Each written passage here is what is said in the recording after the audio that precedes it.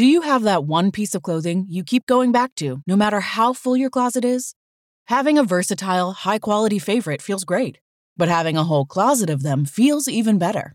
American Giant puts the quality, durability, and comfort they're famous for into everything, from t-shirts and jeans to sweatshirts and jackets, and of course, their legendary best hoodie ever. So you can fill your wardrobe with the pieces that will get you through your spring days. Like the lightweight joggers and pullovers in the French Terry collection, or the rich and polished premium Slub Crew tee. Whether you're dressing for work, the gym, or happy hour, American Giant makes something that's sure to be your next closet go-to. And it's all made in America and designed to last a lifetime. Find a closet staple for every part of your day at american-giant.com and get 20% off your first order when you use code STAPLE20 at checkout. That's 20% off your first order at american-giant.com. Promo code STAPLE20. Everybody in your crew identifies as either Big Mac Burger, McNuggets, or McCrispy Sandwich. But you're the Filet-O-Fish Sandwich all day. That crispy fish, that savory tartar sauce, that melty cheese, that pillowy bun. Yeah, you get it. Every time. And if you love the Filet-O-Fish, right now you can catch two of the classics you love for just $6. Limited time only. Price and participation may vary. Cannot be combined with any other offer. Single item at regular price. Ba-da-ba-ba-ba.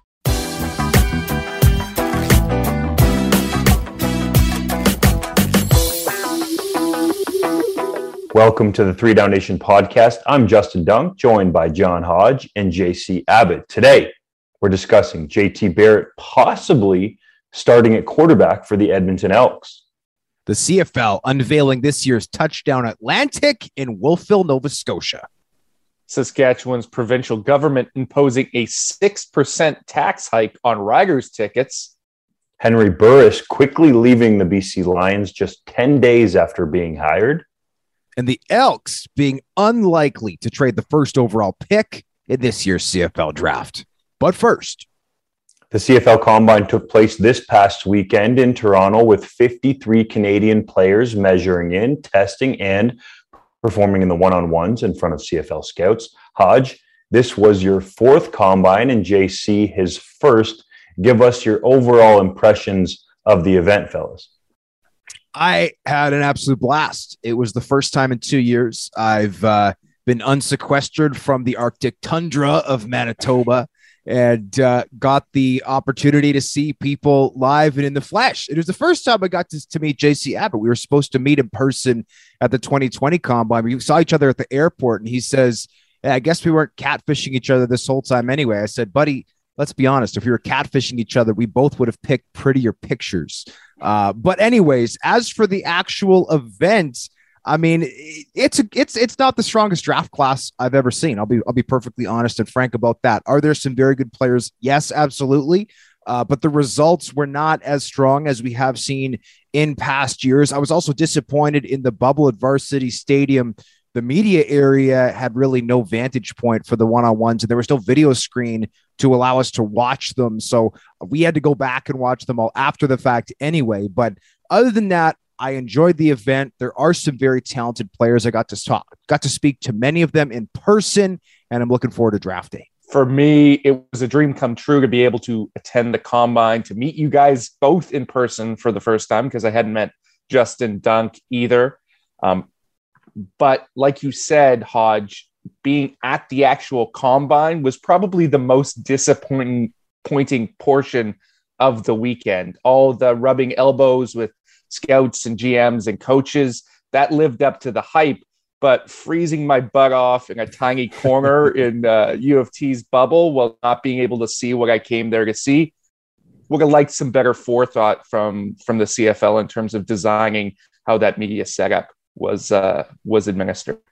It needs an upper deck, guys. When we were in Regina and Winnipeg, and by we, I mean Hodge and I, there was an upper deck and it was a great viewing area. So you don't have that in Toronto. And I would like to see something different in the future, especially if you're going to let fans back in there, because it becomes difficult for them to see as well. So I feel like, reflecting on my days when I was covering it for CFL.ca, you could go anywhere on the field and I was right there watching it and could move around to get a great vantage point. But I feel for the fans now who are relegated to essentially the one end zone or the back part of the dome there at the University of Toronto and not being able to see.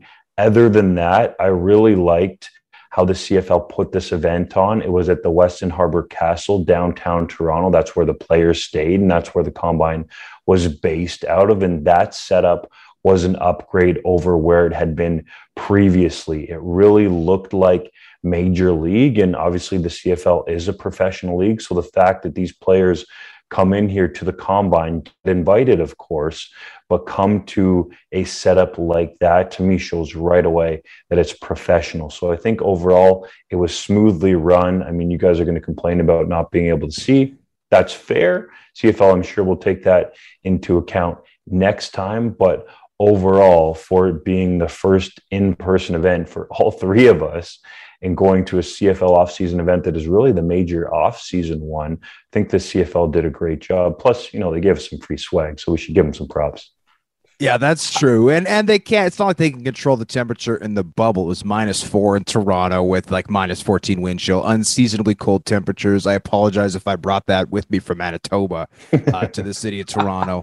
But the vantage point thing was a problem. The hotel stuff was great, and you're right about that. They had some really slick banners in the ballroom. There was a nice stage for players to perform on. And as a media person, there was a nice area there. My only complaint would be in the bubble itself at the U of T. I also spoke to a number of players who felt like the surface was awfully slick. I know a few players who blew out, during, for example, the 3-cone drill, and you get 2 shots at it. But obviously, if you slip the first time, the second time you might be tempted to not bend the edges hard if you're worried about getting DQ'd. Because if you slip the first time and the second time, now you don't have a result at all. So I did talk to a few players who felt like the turf was slick. Now, was it? I don't know. I'm not an expert on turf slickness, but I did speak to a few players that way. So I agree, Dunk. I preferred the field stuff in Winnipeg and Regina, where there was a upper deck viewing area, because ultimately, especially for the one-on-ones, this is stuff that fans in these cities will want to see. And I know obviously Toronto is not a CFL hotbed, but if they ever take this event out on the road again, which I think they would be very smart to do, places like Ottawa, places like Hamilton, Edmonton, I would love to go to a combine in Edmonton at some point. That's something that I think they need to improve upon, is just ensuring that there is a proper viewing area, preferably that's elevated. And that way, if they do want to separate the fans and the media and the football people, well, then you can do that nice and easily, provided that you have that upper level for fans or media or whoever to watch from. I will give the CFL kudos as well. I thought the promotion for this year's combine, in terms of all the glamour shots they did of every single prospect, was miles better than it had been in years past. It looked professional. It looked NFL quality in terms of these shots they were taking of the prospects. And that goes a long way to legitimizing the CFL draft. So kudos to them for that. But perhaps it was a bit of a blessing in disguise that this was not a combine that fans could attend, because not only was the setup not ideal on the field day, I think some of the higher end prospects that the Philpotts come to mind maybe underperformed a little bit, weren't the hype generators in the on-field testing that some people may have hoped they would be. Yeah, to me, normally you would have the stars of a CFL combine emerge over the weekend. But the 2 main dudes, you mentioned the one set of brothers and the Philpotts, were the Fords, in my mind. Tyrell Ford wins the 40-yard dash, and Trey Ford, we knew what he could do, and his brother, even before the CFL Combine kicked off, because they attended the university at Buffalo Pro Day and wowed NFL scouts there. So he had an idea, and then Ford, the quarterback, smartly decides not to run the 40. So I think that took some of the juice out of the event overall. Chris Jones told the media last week that it would take an extremely attractive offer for the Edmonton Elks to trade the first overall pick in the 2022 CFL draft. JC, do you see them trading the pick? And if not, who do you think they're going to select? I really don't see them trading it at all for the reason you mentioned earlier. It's not a strong draft class. It's not a deep draft class. So if you want to get that blue chip guy that you think can contribute right away and be a player for you down the line, you have to take him at the top of this draft. So you're not trading out of that number one spot unless someone's giving you a really attractive package with, multiple picks for next year. And I don't think that's going to be the case. I think right now, Tyrell Richards from the University of Syracuse is far and away the favorite in my mind to be taken first overall. I know there was some discussion about Deontay Knight from the University of Western being in that conversation, but Richards really separated himself in my mind over the course of the combine. Fantastic testing numbers for a 233 pounder, ran with the D-line, the linebackers, and the DBs. He can long snap apparently and punt, according to his high school coach. So you're getting a guy who can contribute every single place on the field, going to be a dynamic special teamer. And frankly, the one-on-ones in which he participated in, not only did he dominate them entirely, I don't think there was stretches where players didn't touch him. He was just running around them, swimming over them. They looked like they were blocking air. So he really separated himself in my mind this weekend. To me, the only way Edmonton trades the pick is if they get assurance from another team that they're not going to take Richards. If there's another player that one of the teams behind them covets and they want to come up and make sure that they get, then that's where a deal could be brokered. But other than that, it seems so clear that Richards might as well get a contract done right now with Edmonton because he is far and above the rest of this class in terms of the CFL draft. If we were talking about the top talent in the draft, there would definitely be an argument for Trey Ford. And I think it would be one of the first times potentially in history where we're talking about a Canadian quarterback potentially going in the first round and maybe even in the top picks. But the fact that he has so much NFL interest makes Richards the clear number one favorite right now. Yeah, and maybe I'm reading too much into this quote, but Thursday of last week, the CFL made every CFL head coach and GM available via Zoom, which we very much appreciated.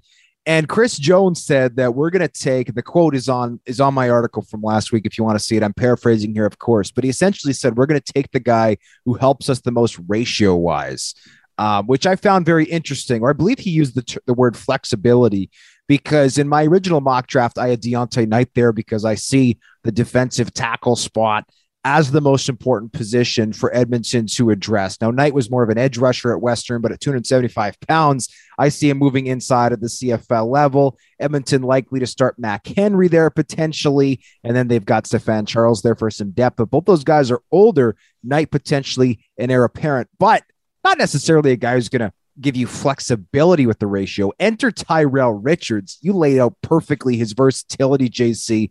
Easily the most versatile player in this draft. Edge rusher, linebacker, potentially safety, core teamer, snapper, and apparently he can kick. Like, Chris Jones is a mad scientist at the best of times. And if you're Tyrell Richards, you're like the brand new toy in the laboratory that Chris Jones gets to mess with, play around with, and figure out all kinds of weird, interesting, and potentially unorthodox ways to use you on the football field. So I see Richards as the number one pick in this draft right now, barring a shocking development later down the line. You mentioned him before, Dunk. Canadian quarterback Trey Ford is garnering lots of attention from NFL teams. Does it seem possible that he'll get a legitimate shot south of the border? It really does. The more this process plays out, and the more people you talk to, especially south of the border, and the more interest that he gets, it certainly seems like it's trending that way. The interesting tidbit to me that I found out over the weekend in talking to his head coach at the University of Waterloo and Chris Bertoia was that there were 3 or 4 NFL teams that reached out to UW before the 2021 U Sports season. So that to me shows that he was already on the radar for a handful of teams. And then the interest has come fast and furious ever since he laid down that 4.45 40-yard dash at the UB Pro Day in front of NFL scouts live. That was critical. The testing has really elevated the way that teams are seeing him and his stock. I don't want to say necessarily for the NFL draft, although I do think there's a chance that he gets picked in the NFL draft, but more so for the undrafted free agent process. I certainly think it would make a lot of sense. And then you start looking in that and you're thinking, well, if an NFL team wants to ensure they get him, do they take him in the 7th round with a draft pick to make sure they don't have to get in the bidding with him as a UDFA? So as you go along here and you look at the interest and then you have the comparables, he's the fastest quarterback in the 2022 NFL draft class. He's arguably the most athletic quarterback. And then you have teams looking at him like the Arizona Cardinals, who have Kyler Murray as a quarterback there, as a starter, their franchise guy. Now, Ford's not necessarily going to come in and, let's say, back up Murray right away and go on the field. But if you have him there to develop, then you could see that potential trajectory. And I think that's what NFL scouts are starting to see. Approximately 24 teams, fellas, have reached out to Ford's camp in some form or fashion, whether that's for background information, gathering film, having character discussions, or talking to the kid himself to really get the best overall view that they can put together as they go forward here and make this decision in what is a quarterback draft that, to be honest, and according to NFL scouts, is not that great. Like, there is not a bona fide or certified first round pick. And if that happens in this draft, it's going to be a guy like Kenny Pickett being overdrafted, in my mind. So Ford and his athletic ability and the way especially he can throw the football and the way he threw that NFL ball in Buffalo really bode well for his opportunities.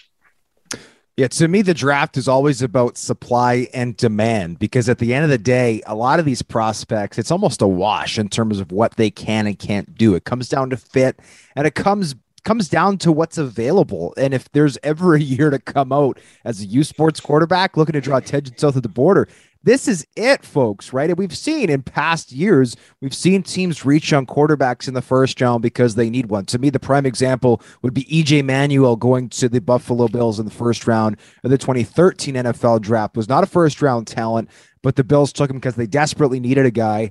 And you look back at that draft and you go, my goodness, there's so many more versatile, talented players on the board. Why would you go first round quarterback just because you feel you have to, if it means you're going to have to draft another one in a year or two down the line? So to me, absolutely, this is a great development for Trey Ford. As you said, he is the most athletic quarterback in the class. And let's also mention this. He measured in at the combine at just under 6 feet and 199 pounds, which I think is important. Had he measured in at, let's say, 5'9" and 180 pounds soaking wet, I think that would have hurt his NFL chances. Is he a big body quarterback? No. But sometimes we see guys listed in U Sports at 6 feet 200, and they come to the combine and they do measure in and weigh in that low. That was not the case with Trey Ford. He measured in at a decent size, weighed in. And again, maybe not as heavy as you'd optimally like for the NFL, but usable. There are quarterbacks in the NFL who weigh 200 pounds, so I think that was clutch for him as well. Yeah, he's a guy that's clearly garnering a lot of NFL interest. And when you get that number of teams calling, to me, that's what's going to ultimately lead to a legitimate shot. Now, the beauty is going to be in the eye of the beholder in terms of how legit that shot is. But you look at the teams with dual threat quarterbacks, and there's more and more around the NFL that are using them. And Ford mentioned this to me when I was talking with him, that Russell Wilson to him was an idol, especially through his teen years. And then you have Ford talking about wanting to do a jersey swap with Wilson. You don't see that confidence too often. And to be honest, I don't think it's a cockiness. And sometimes I feel like players in Canada sort of overreach in terms of their skill set and if they can get to the NFL. But the calmness with which Ford talks about that shows me that he's ready to compete at that level. He talked about feeling like he's an NFL talent, and just that, as I mentioned, sort of quiet confidence that he can get to that level, to me, is really intriguing. The one other interesting note that I found out about is you look at Lamar Jackson in the AFC North with the Baltimore Ravens. Well, Pittsburgh, Cleveland, and Cincinnati, they got to play that dude 2 times a year. And Ford is not quite as fast as Jackson, obviously, and doesn't have the same pedigree, Jackson being the 2019 NFL MVP. But if you're those teams, the Steelers, Browns, and Bengals, is it a value add to them to either draft them in the late rounds, maybe the 7th rounds, or sign them as a UDFA to help you get ready to face Jackson? Make sure your first team defense has an idea of the speed level that it's going to take to prepare for Jackson. Now, not to say that all of the defenders on those teams have never played against Jackson, but it could certainly help. So there's whispers around the NFL that even just from that standpoint, he could be a value add right away, and then he could be a quarterback that you could develop for down the line. And it's not just the AFC North either, the NFC West, where you got Kyler Murray, any team that's playing Denver now with Russell Wilson. If you can get a guy with that skill set that you're playing every day in practice to prepare for these guys, that you can run your scout team around and really emulate that. You see teams add players in season to be able to mimic offenses. Now you've got a guy on your roster that you can plug in there to prep for those quarterbacks that you're going to have to face multiple times a year. Excellent points, boys. And I do think that we will see Ford get an NFL shot. As personally, I think it's UDFA, but you never know. Crazier things have happened than Ford getting drafted by the NFL.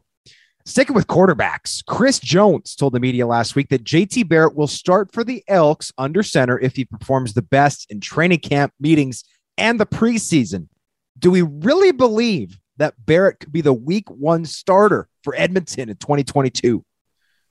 I struggle with that, Hodge, but there are people around the league who believe not only is it most likely that it is a virtual certainty that JT Barrett will win the starting job in Edmonton. That blows my mind because very rarely do we see a big name quarterback come up from the States and have immediate success in the CFL. But if there was anyone who was going to take a shot on it, it's Chris Jones. Certainly, he loves his big name quarterback speed from the NCAA or the NFL. And JC, you sort of alluded to it here, and there was some talk around the combine that the Elks have been looking to trade Nick Arbuckle for quite some time. So you pair that with the fact that there's people in the league, rivals of the Elks, of course, that feel like Barrett is the favorite to be the starter. And then also you look at the quote that Jones had. Essentially, he said, if he performs the best in training camp, he'll be the starter. To me, that's ultra rare that you would have veteran quarterbacks on the roster, guys with starting experience currently, Arbuckle and Taylor Cornelius, and you would say that a rookie coming in that has never played a game in the CFL, if he beats them out, which seems plausible in training camp, then he'll be the starter. So Jones, to me, is getting more comfortable with this idea, and we don't necessarily know the conversations that were had between Jones and Barrett's camp prior to signing him to a contract. But you would imagine now, with the confidence that seems to be emanating from Jones and Barrett, that part of that conversation had to be, look at, if you come in and you show that you're the dude, we're not going to just let you develop and sort of stick you as the backup quarterback and bide your time. We're going to put you in there right away. So I certainly think that that would have been part of the conversation. That's speculation. But as we go along here and you hear sort of some of the things that are potentially going on with Arbuckle and that the Elks still want to try to trade him, and really, I don't understand, but don't want anything to do with them, then you get the sense that, yeah, this could be, and it seems unbelievable to even say, Barrett's job to lose.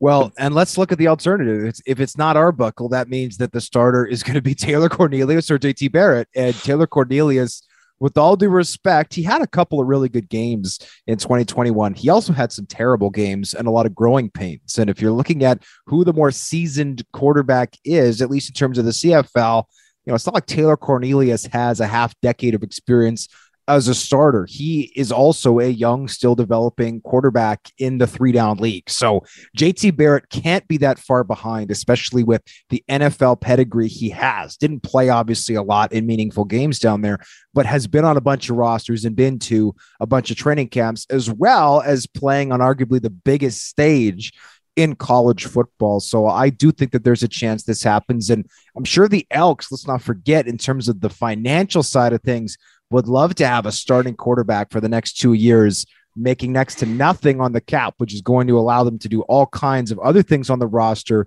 to put the best pieces possible around Barrett, and also, of course, fill up that defense with a bunch of stars for Chris Jones to work with.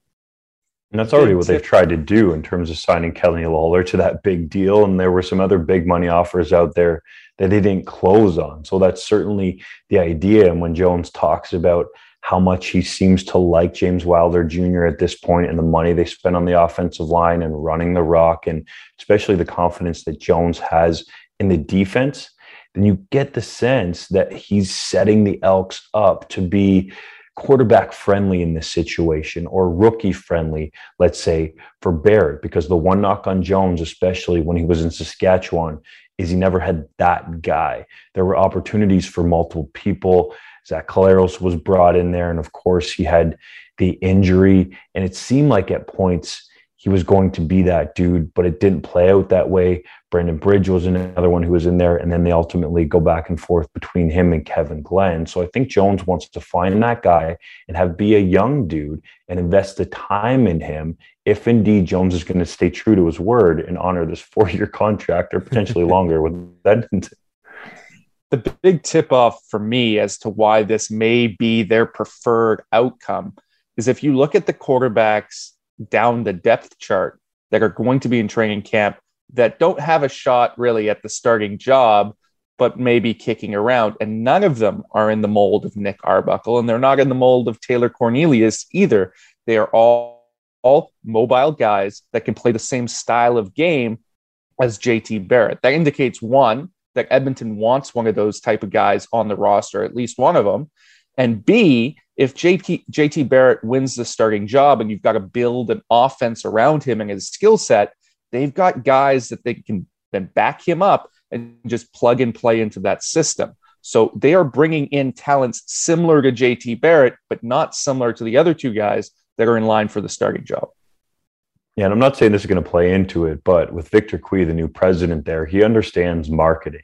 And to get more eyeballs on Elks games, whether or not that leads to more ticket revenue. But if you have Barrett as your starter, that's certainly going to attract more attention from the United States and the Ohio State Buckeye Nation. All the fans out there are going to be jacked up to see Barrett back on a football field. Like, we got to remember, he hasn't played in a professional game ever. He's played in the spring league, I believe, a little bit, but he never got into an NFL regular season game. So if that dude that was a 3-time captain at Ohio State was part of their national championship team there, I believe it was in 2015, and also one of the program record holders in terms of a number of quarterback records there, that could attract some eyeballs. That's not obviously going to be one of the main decision makers, but I think if you're Cui, you're probably happy because it helps the Elks become a more North American brand if Barrett starts. All right, Hodge, you sat down with 2012 Grey Cup MVP Chad Kackert, and he told you how he learned that Corey Boyd had been released that season. Can you believe what he told you? This is why I love talking to retired players, is they tell you where all the bodies are buried. They'll tell you all the details that they couldn't possibly reveal while they were playing. So, and I encourage you to check out the piece. Chad Kackert was up partying in Collingwood, Ontario. I think that's about 90 minutes north of Toronto, if memory serves correct, at a wakeboarding and music festival. He'd had 3 shots already. It was 10:30 in the morning. He was sleeping in his car because he hadn't booked far enough in advance to get actual accommodations. Mind you, he was on the practice roster making CFL PR money at the time, so maybe that had something to do with it as well. But that's my speculation. And he got a call from Scott Milanovich saying Corey Boyd had been cut, and Corey Boyd was still playing at an elite level.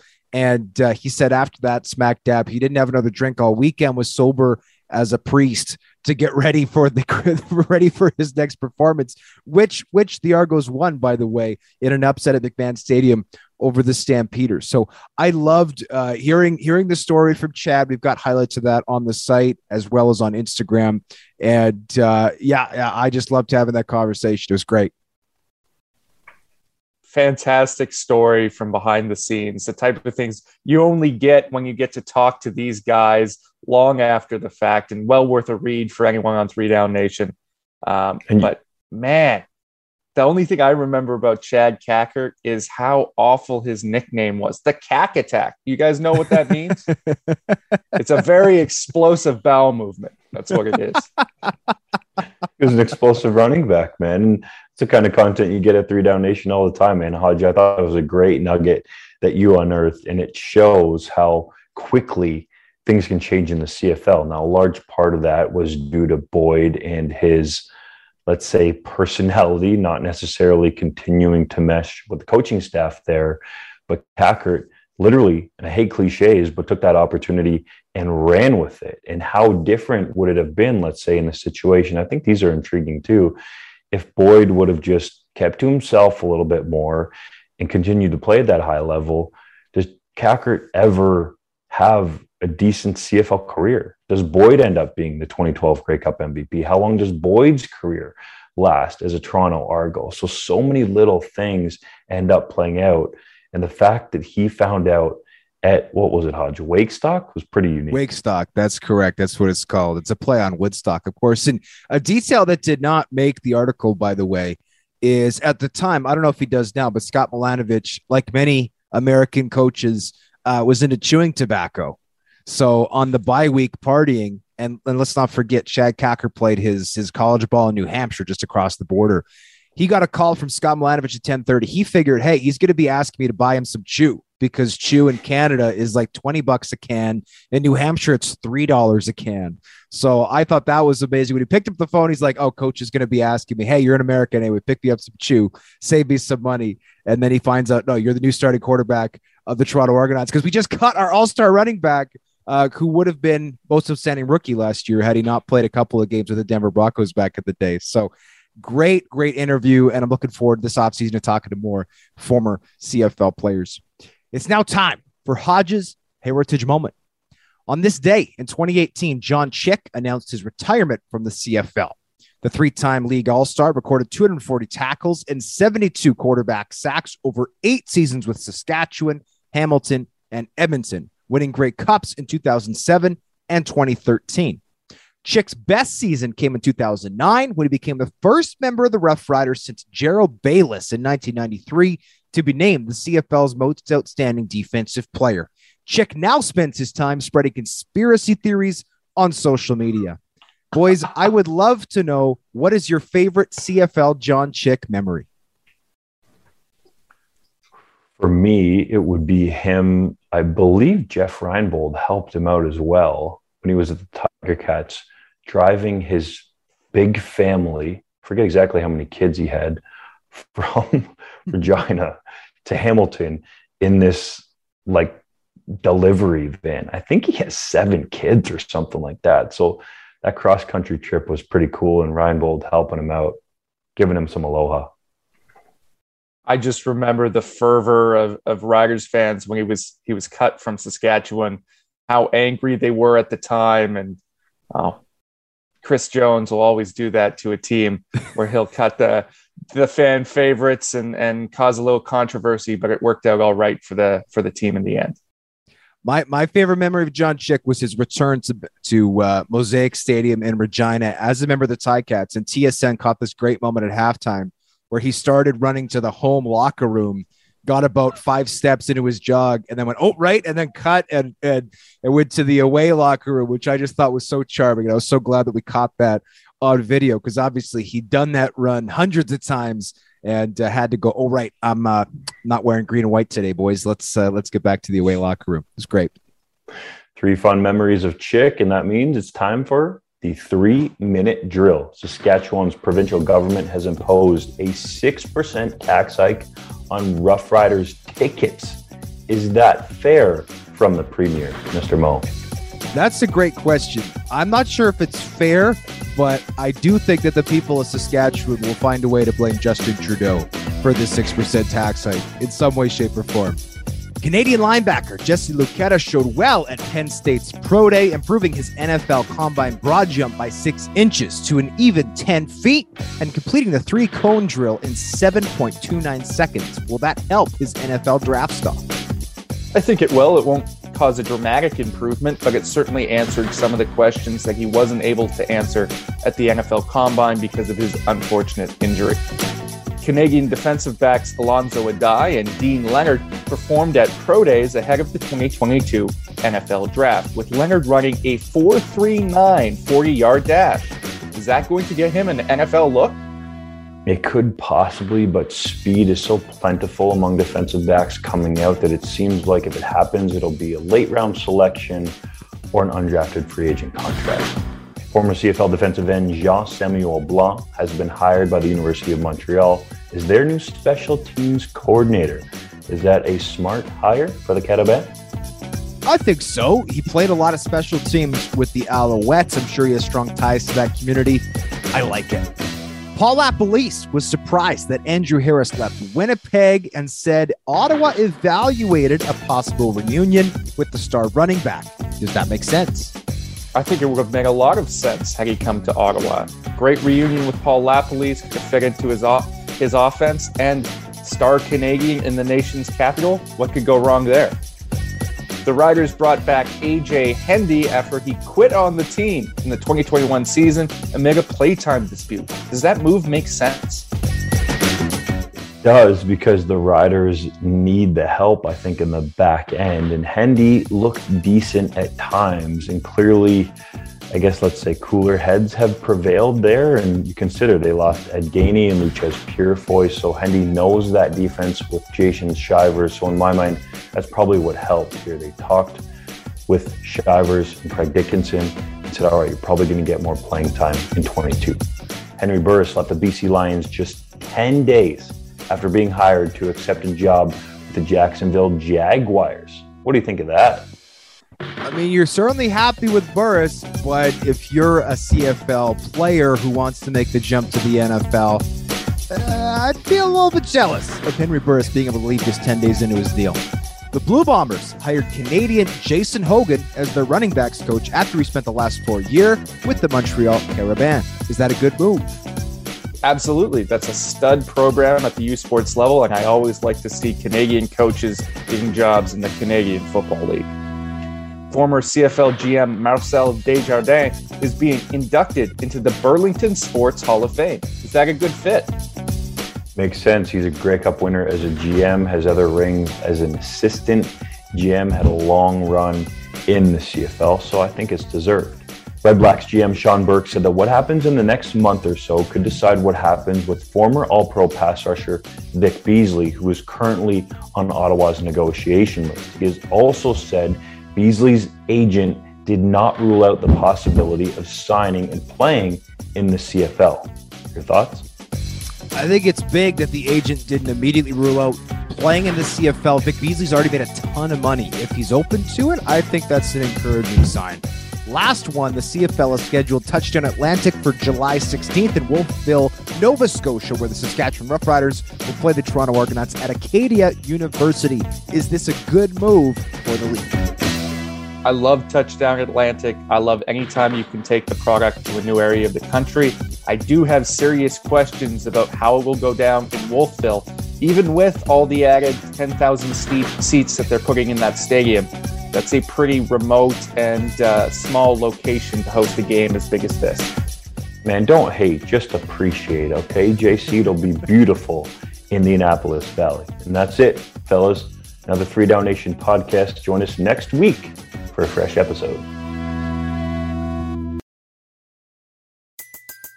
Everybody in your crew identifies as either Big Mac Burger, McNuggets, or McCrispy Sandwich. But you're the Filet-O-Fish Sandwich all day. That crispy fish, that savory tartar sauce, that melty cheese, that pillowy bun. Yeah, you get it. Every time. And if you love the Filet-O-Fish, right now you can catch 2 of the classics you love for just $6. Limited time only. Price and participation may vary. Cannot be combined with any other offer. Single item at regular price. Ba-da-ba-ba-ba.